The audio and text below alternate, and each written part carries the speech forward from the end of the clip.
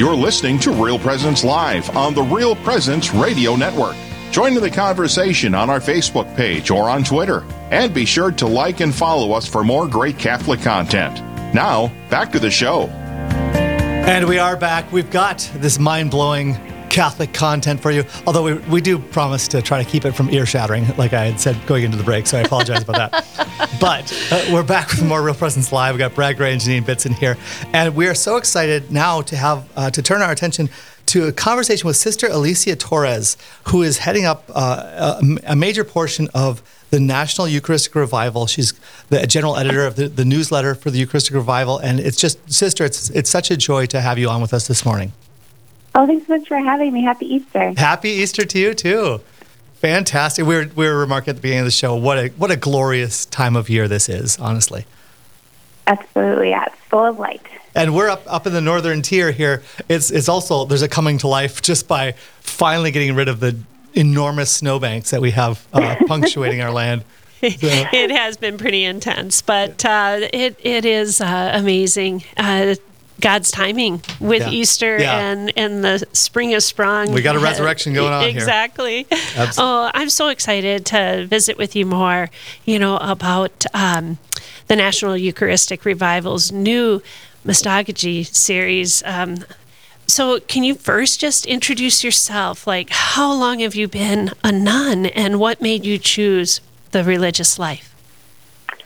Sure. So our religious community is called the Franciscans of the Eucharist of Chicago. So we're on the west side of the city, and I'm in my 14th year of religious life, and certainly, any vocation is a call from God, and we are free to respond, right? And by God's grace and prayer and accompaniment, I was able to say yes, and it's been a joy. Like any vocation, right? There's always a cross, but Jesus is with us in all things, and there's so much beauty in living a life where we're responding and we're listening and we're trying to be with the Lord and also be His presence in our world. Yeah, Sister, what drew you to your community specifically? For me, our religious community is Franciscan, and many people don't know that St. Francis of Assisi was a profoundly Eucharistic man. Yes. As a matter of fact, he worked very vigorously to implement all the reforms of Lateran IV that had to do with reverencing and the proper care for the things of the Mass and the sacraments, and exhorting priests in their dignity and their vocation. And he was very inspired by the reality of the Incarnation, and he very much understood that the Eucharist is really that sustained ability for us in the most profound way in this life to access the glory of the Incarnation, that this is truly Jesus Christ, body, blood, soul, and divinity. And so St. Francis isn't just a garden statue, but a very Eucharistic saint. And our community is, like every Catholic, of course, they're invited to center our lives around the Eucharist, but in our religious community we have daily Mass, Eucharistic adoration, and similar to Mother Teresa, St. Teresa of Calcutta, we believe if you can't see Jesus in the Eucharist, how can you see Him in the poor and in the broken and the downtrodden? So as we allow ourselves to see with those eyes of faith that this is truly our Lord present to us, we can see Him more in our own selves and then see Him and those that we're called to serve. And I think that, is the heart of the matter. I want to see Jesus, and I want to learn to see Him in others and love them as He does. And we do that in very simple, humble ways, I think. That's so beautiful. Yes. My husband and I, we were on vacation, and we went to a Dominican retreat in Florida. And just the feeling of like you were at the feet of Jesus. I mean, it was so amazing. And that's what we should be feeling as we celebrate the sacramental life. I mean, and we should be feeling that every single day, that we have this mystical connection with Christ. And so that's why I'm so grateful, with this National Eucharistic Revival.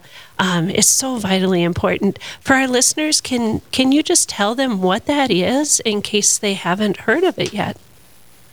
Sure. So the National Eucharistic Revival is an initiative of our U.S. bishops, really through a process of discernment. Many people may recall the 2019 Pew Research study that indicated an overwhelming minority of Catholics believe in the doctrine of the real presence. Mm-hmm. Right. So that's a crisis, and so few Catholics. I think our numbers post-COVID right now are 13% of Catholics are attending Sunday Mass. Yeah. So that's a crisis. I mean, if we were a Fortune 500 company, we'd be in crisis mode, Mm-hmm. But with every crisis is an opportunity to see with the eyes of faith and discern what is the Lord asking of us. And so the bishops have discerned the Lord is calling for and inspiring a revival in our land. And so that's what this is about. It's about listening to what the Lord is saying to us and his invitation to recenter ourselves upon the real presence of our Lord in the Eucharist. And, when we think about the Great Council, Vatican II, a lot of times people refer to that phrase from the Council, the Eucharist, as a source and summit of our faith, of our Christian faith. But understood more completely, they're actually referring to the Mass. The Mass is the highest form of prayer that we have, and it's where heaven meets earth. And the Eucharist we can understand as the Mass and as the Blessed Sacrament, right? And so it's all like the complete picture there. Mm-hmm. So a return to Mass and understanding and praying the Mass, but then also our own Eucharistic devotion and prayer before the Blessed Sacrament. So the Mass is the highest form of prayer, and from that flows adoration, Eucharistic devotion. Those lead us back to the Mass. And so that's what this is all about, is helping and inviting the Church back into a living relationship with Jesus in the Holy Eucharist and being sent with him on mission for the life of the world. So kind of this movement that we see in John chapter 6, Jesus reveals himself as the living bread. If you don't eat my flesh and drink my blood, you have no life in you. And whoa, that blew some people's minds, and they walked away from him. Right. So this teaching has never been easy, and the Church has never watered it down. And so we need to proclaim Christ, but we need to find creative ways to proclaim him in our day and age. And we see that happening all over the country with the various creativity of the grassroots that have been engaging with the revival. Yes. Yes. I mean, Sister, I really do feel, and I know I've talked to many other people that feel the same way, that we live at a privileged point in the history of our country right now. I mean, in one sense, we see things just utterly getting demolished, right? There's so much just falling apart around us. And yet, the Holy Spirit has inspired those eyes of faith that you were talking about a little while ago to be focused, to be fixed with a penetrating gaze on our Eucharistic Lord, the one who is the answer to everything that we're confronting. And I love this. I love being a part of this moment. And I imagine for you, now, did I get it right earlier when I said you're the general editor of the newsletter? And maybe you have other responsibilities. Editor. I'm sorry, what's that? The managing editor. Managing editor. Yeah. What really stands out to me, and just this journey that I've been on in the last year, you talked about St. Francis, and you think about the profound time that God placed him in salvation history, and how beautiful that is. And I think we're at a really similar time here as well, where the mystical body of Christ is not broken and never will be, but we have these factions that, that some are antithetical to Vatican II even, and yet the revitalization of the Mass in Vatican II goes back to bringing what St. Cyril in 315 AD, to 386 AD, what he did with this term, this odd word. Can you explain what this word means and what your series is about with Mystagogy? Sure, absolutely, yeah. So, this ancient form of liturgical catechesis, Mystagogy, like you noted, it's been with us from the earliest days of the Church, and it was something that the Church Fathers really helped to develop. You might remember from studying church history that in the early church, we were under persecution. Christianity wasn't legalized in the Roman Empire until the mid-300s, and so this was a constant persecution that the first followers of Jesus were undergoing. And so the mysteries of the faith were protected even more so than we might even imagine today. So if you were in initiation, preparing to be baptized, you wouldn't participate in the full Mass. You would actually leave after the liturgy of the Word as we know it today, and you wouldn't even experience being witness to the consecration. And so after one was baptized and was initiated into the church through those Easter sacraments, Eucharist, confirmation, baptism, then there'd be a whole season of mystagogy, of going deeper into the mysteries of the faith that they were just encountering for the first time, that they had been preparing for, and now they're encountering them. Mm-hmm. And so this tradition has always been with us. And as we were praying and discerning, what is something that we can offer to the church during the Easter season to help our Catholics to pray the Mass, this seemed like such a natural fit for us, and so that's why we chose to develop this series. Yeah, I love it. I mean, it's fitting that we're having the conversation right now, because we are, as one who's worked with the RCIA process for over 20 years now, we're in the period of mystagogy right now. This is the period where historically the church would unpack the sacraments, the mysteries of Christ that were kind of hidden in a certain sense from those that were entering into the church, and like the catechumenate of St. Augustine. That notion that, without the grace of baptism, we really couldn't understand the sacramental life. And so here we get to have a conversation about this element of the Eucharistic revival that's going to be rolled out. We're going to have to take a quick break, but on the other side of the break, let's go into what this whole Mystagogy series is going to be all about. What's the heart and the mind of it, and how's it all put together? What's it like? So we're going to take a quick break, but we'll be back with more Real Presence Live right after this. This is Real Presence Live, where the focus is not on the evil around us, but on conversion and mercy through the good news that is always good. We're local, engaging, and live on the Real Presence Radio Network. Daily Meditations of Pope Benedict XVI, presented by Leonardo Di Philippis of St. Luke Productions. The deep desire of the Magi. Why did the Magi set off from afar to go to Bethlehem? The answer has to do with the mystery of the star which they saw in the east and which they recognized as the star of the King of the Jews, that is to say, the sign of the birth of the Messiah. So their journey was inspired by a powerful hope toward the kingship of God Himself. The Magi set out because of a deep desire which prompted them to leave everything and begin a journey. This is the mystery of God's call, the mystery of vocation. It is part of the life of every Christian. When the Magi came to Bethlehem, going into the house they saw the child with Mary his mother, and they fell down and worshipped Him. Here at last was the long-awaited moment, their encounter with Jesus. Going into the house. This house, in some sense, represents the church. In order to find the Savior, one has to enter the house, which is the church. They fell down and worshipped Him and offered Him gifts, gold, frankincense, and myrrh. Here is the culmination of the whole journey. Encounter becomes adoration. It blossoms into an act of faith and love which acknowledges in Jesus, born of Mary, the Son of God made man. The secret of holiness is friendship with Christ and faithful obedience to His will. This meditation is taken from Benedictus, published by Ignatius Press and Magnificat, and produced by St. Luke Productions. Learn more at stlukeproductions.com. This is Real Presence Live on the RPR Network, bringing you stories of faith and hope through local hosts and guests from across the upper Midwest. Now, back to the show. Welcome back to Real Presence Live. My name is Janine Bitson. And I'm Brad Gray. And we're having a wonderful conversation with Sister Alicia Torres. She is with the National Eucharistic Revival, the National Eucharistic Conference, who is developing this revival series on Mystagogy.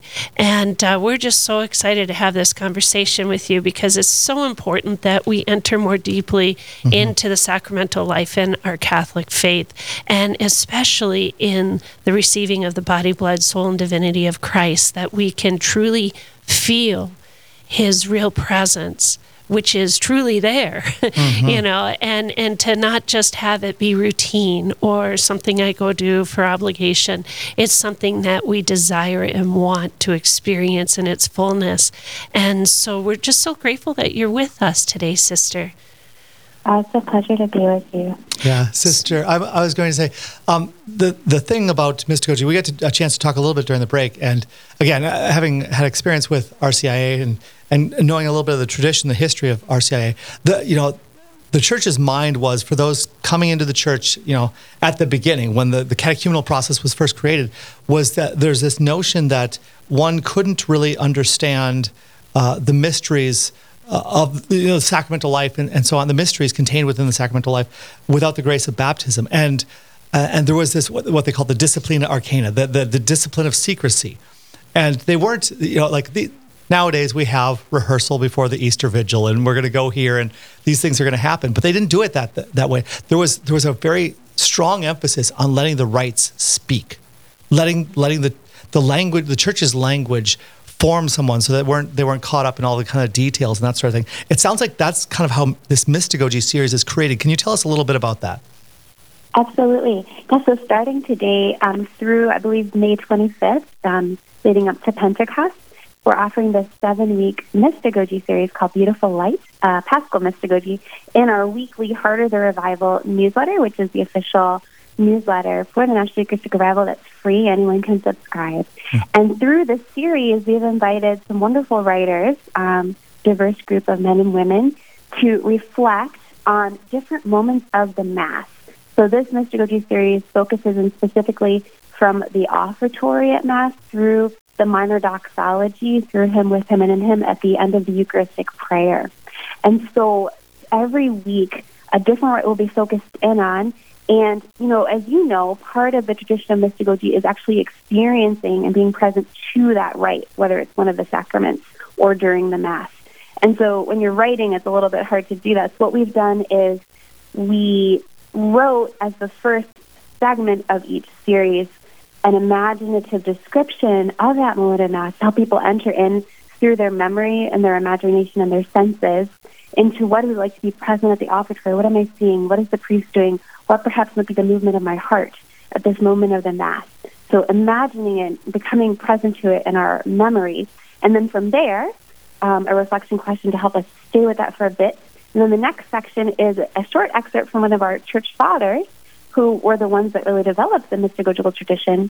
And then our authors have written a catechetical section on that part of the Mass to help us to understand, what do we believe here? What is actually happening? How can we go deeper into this mystery that Jesus is inviting us into through the Father and the Spirit?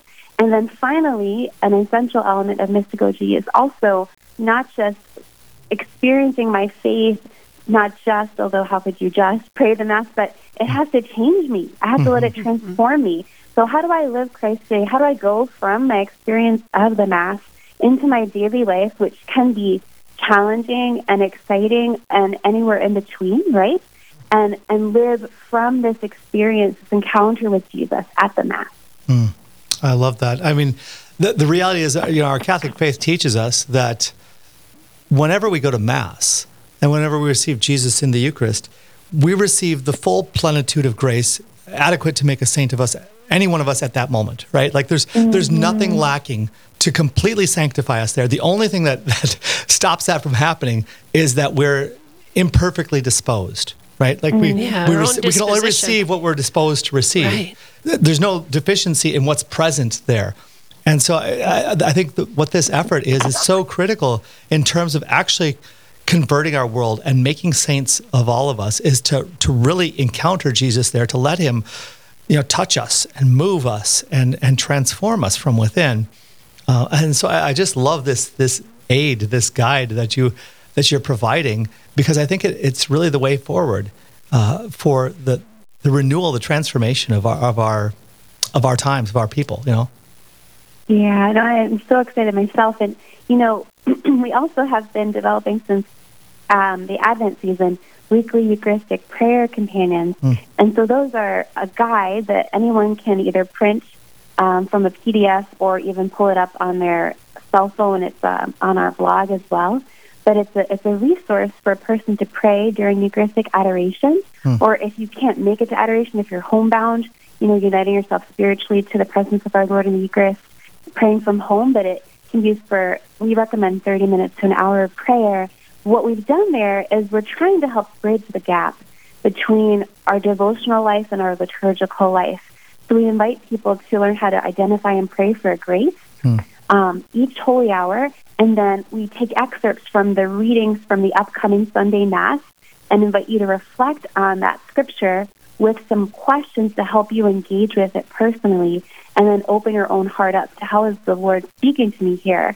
But then we use the collect of the Mass to connect it again to the Mass, and then invite the person who prayed to take whatever they were seeking or desiring and offer it at the upcoming Sunday Mass. So for our Mystagogy series, we also have our Easter Season Prayer Companions ready. You can actually print the whole PDF of them today in English or in Spanish. What we've done a little different, where we've taken that imaginative prayer moment of that rite of the Mass and incorporated it into the prayer companion. So you'll reflect on that moment of the Mass and then an excerpt from the Gospel of the upcoming Sunday Mass.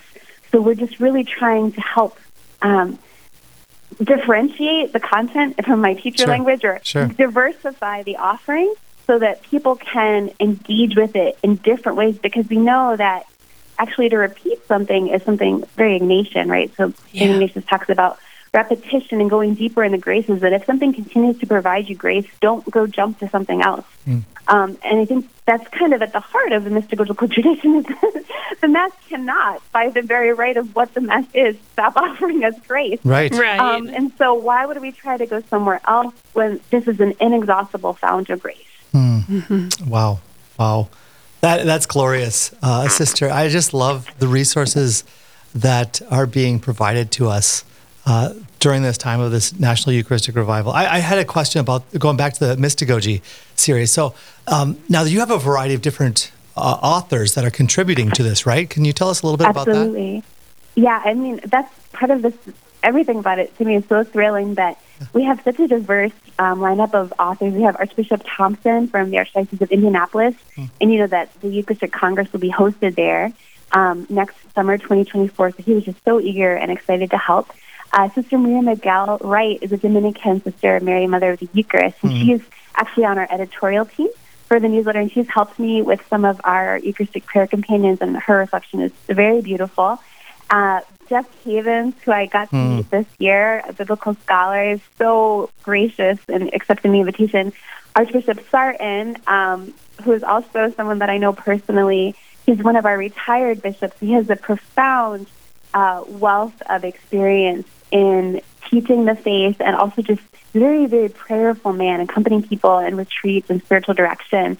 And then I was able to make a connection through one of our sisters, Sister Catherine Hermes, is the daughter of St. Paul. She's also on our editorial team, and she's kind of my right-hand woman. And her sisters published Father Harrison Ayer's recent book called, I think I've got it right here, it's called Mysterion, and it's basically on the sacramental worldview. So he's a Canadian, a young Canadian priest, and he's written for us, which I'm super thrilled about. Cool. And Kaitley Javier has been working in adult faith formation and Hispanic ministry out in, I believe, the Archdiocese of Washington, D.C., so she's been lovely to work with. And then finally, our recent elected president of the USTCB, Archbishop Broglio, whom I've had a chance to personally meet. He's also the Archbishop for the Archdiocese of Military Services. Wonderful, wonderful bishop. I had lunch with him at a friend's ordination a number of years ago. So, I mean, and honestly, of the invitations I sent out, only one person had to decline.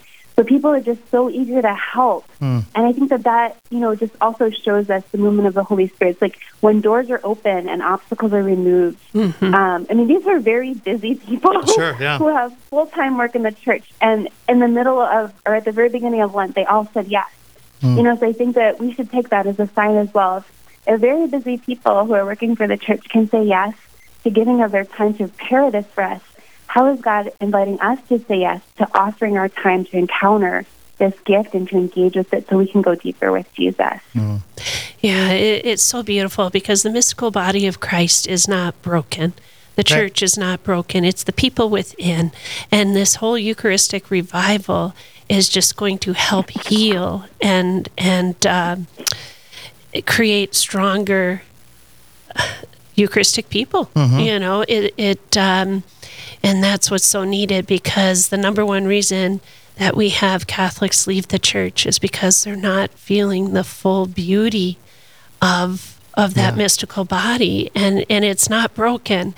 And so we as practicing Catholics need to continue to deepen and learn more and engage more in the beauty of that mystery, so that we can be Jesus to others who are struggling with the humanity of the church and the church politic. Yeah, Sister, we just have about a minute and a half left, but how does one get subscribed to the newsletter if they are not already? Oh, yeah, for sure. So you just go to eucharisticrevival.org/newsletter. You can subscribe right there.